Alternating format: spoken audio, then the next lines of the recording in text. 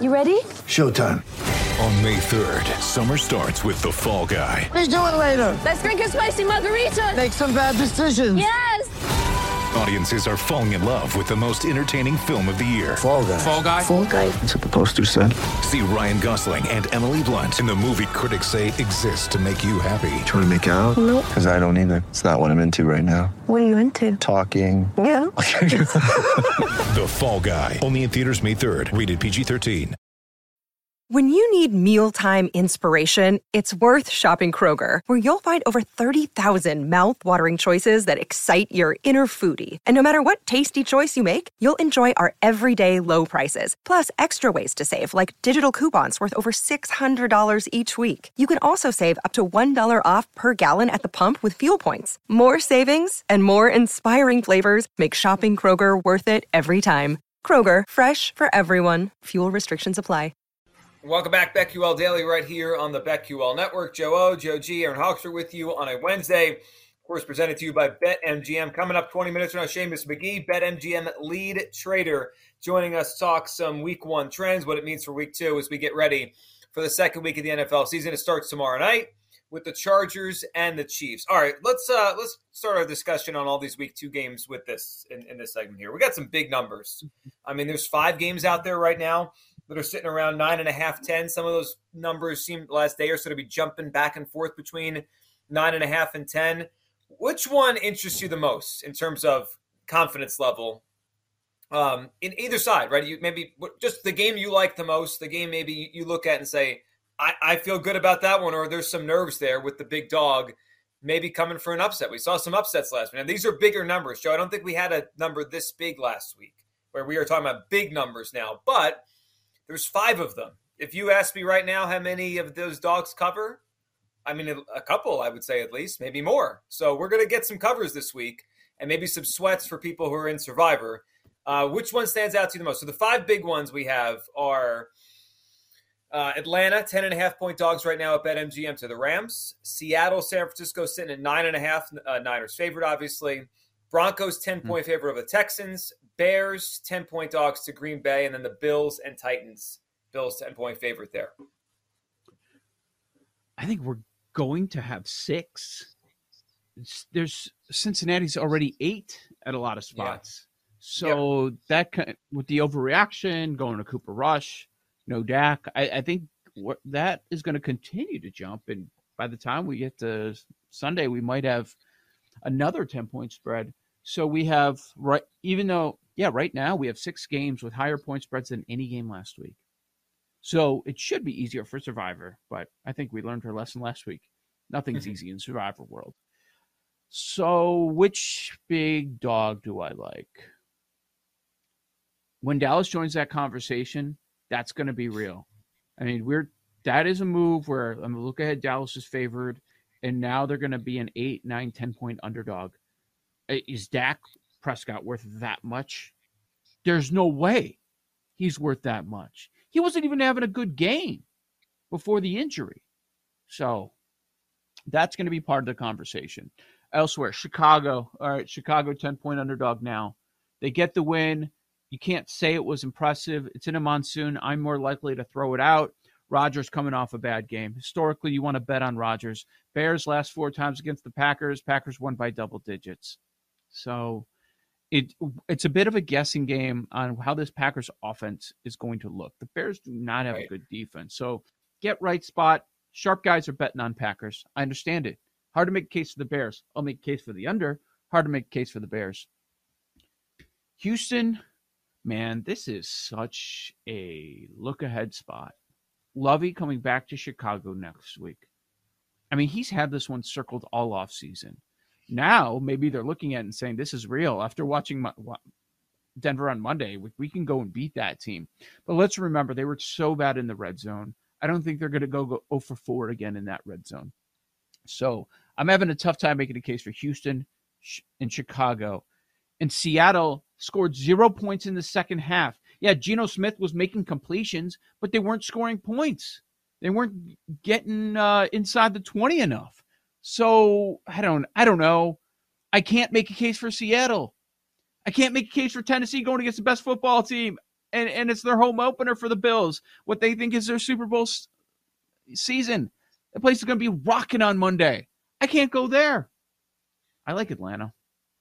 I understand why we've had this move down from the look at 13.5 down to now 10.5. Rams look terrible. Wonder how healthy Stafford is. Allen Robinson was nowhere to be found. Fading the Rams, I don't have a problem. They have no home field. They're at home. Atlanta, it feels like people gave Atlanta credit. Even though they didn't win the game, they blow a game at the end, 17-point lead. We've seen that before, 17 unanswered points on the Saints side. But I think Atlanta can hang around. And this one being north of 10, that's one that I do like. I would be a little surprised if all of a sudden the Rams look like a completely different team and they just blow out the Falcons by a few scores. Rest feels like the biggest factor with these numbers before, Aaron, you give your play. I mean, Rams, Bills, right? Both off the Thursday, extra rest. I mean, think about the extra rest for the Bills. They get a Monday night game. They have 12 days here. That's basically 2 weeks off, to prepare for this game. That's a lot. And they're at home, the Rams and the Bills. And then Seattle's coming off a short week. So the rest implications right away impact all these numbers here. Of all of them, the one that the line doesn't fit what I just saw on the field, and I know week 1 could fool you, is Texans at Broncos. I mean, it just doesn't fit. The Texans just played with the Colts for 5 quarters, and now they're going to play a Broncos team that couldn't get out of its own way on Monday night. Like, I get it. The Broncos are more talented. And the game's at Mile High. And we've talked about that September bump at Mile High. It's very, it's been forever that they're better there. But that's the one I look at and say, I don't think those teams are 10 points separated right now. That feels like a big number to me. Aaron, which one interests you the most?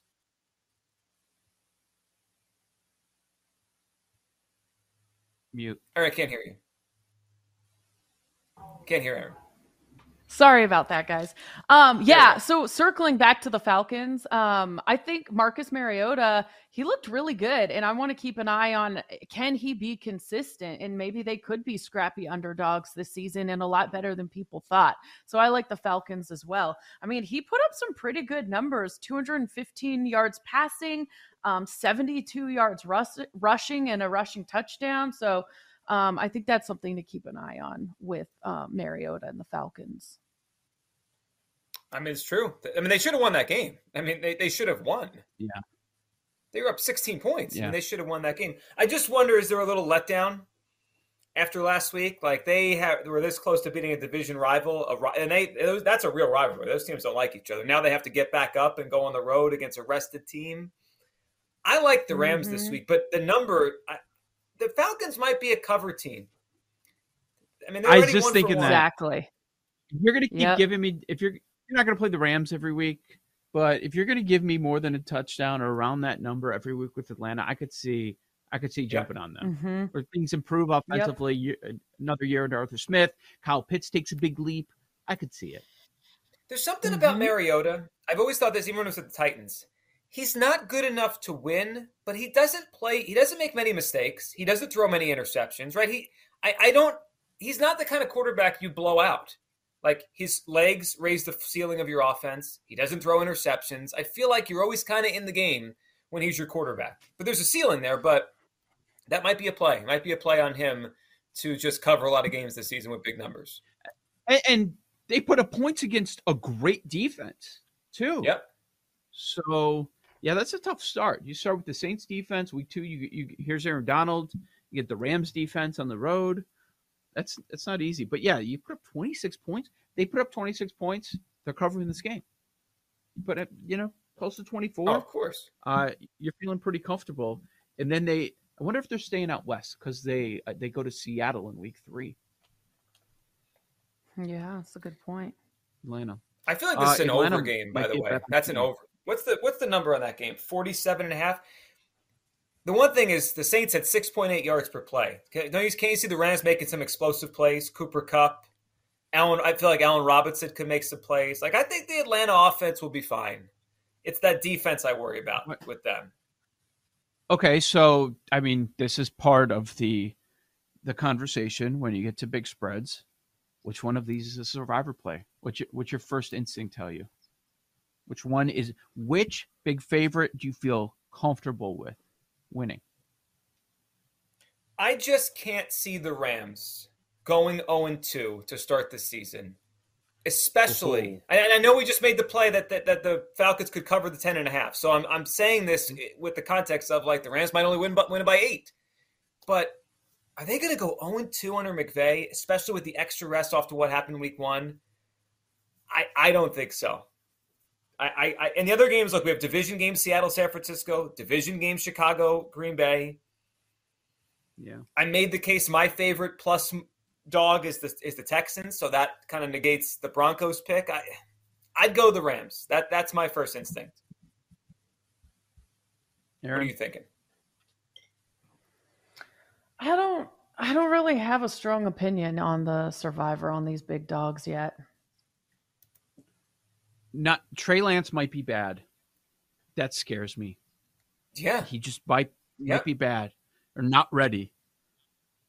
I made my case for Atlanta covering, so I can't say Rams Survivor is my favorite of these big ones. Buffalo's going to win, okay? Yeah. It's just a matter of when do you want to use the Bills. Buffalo's going to win. I'm not concerned about them going into Buffalo, the Titans, and winning that game. But I know it's a divisional matchup. It's one of my rules. I'm not saying it's an official play yet. Okay, Joe G, you just asked, can you envision a scenario where the Rams start 0-2?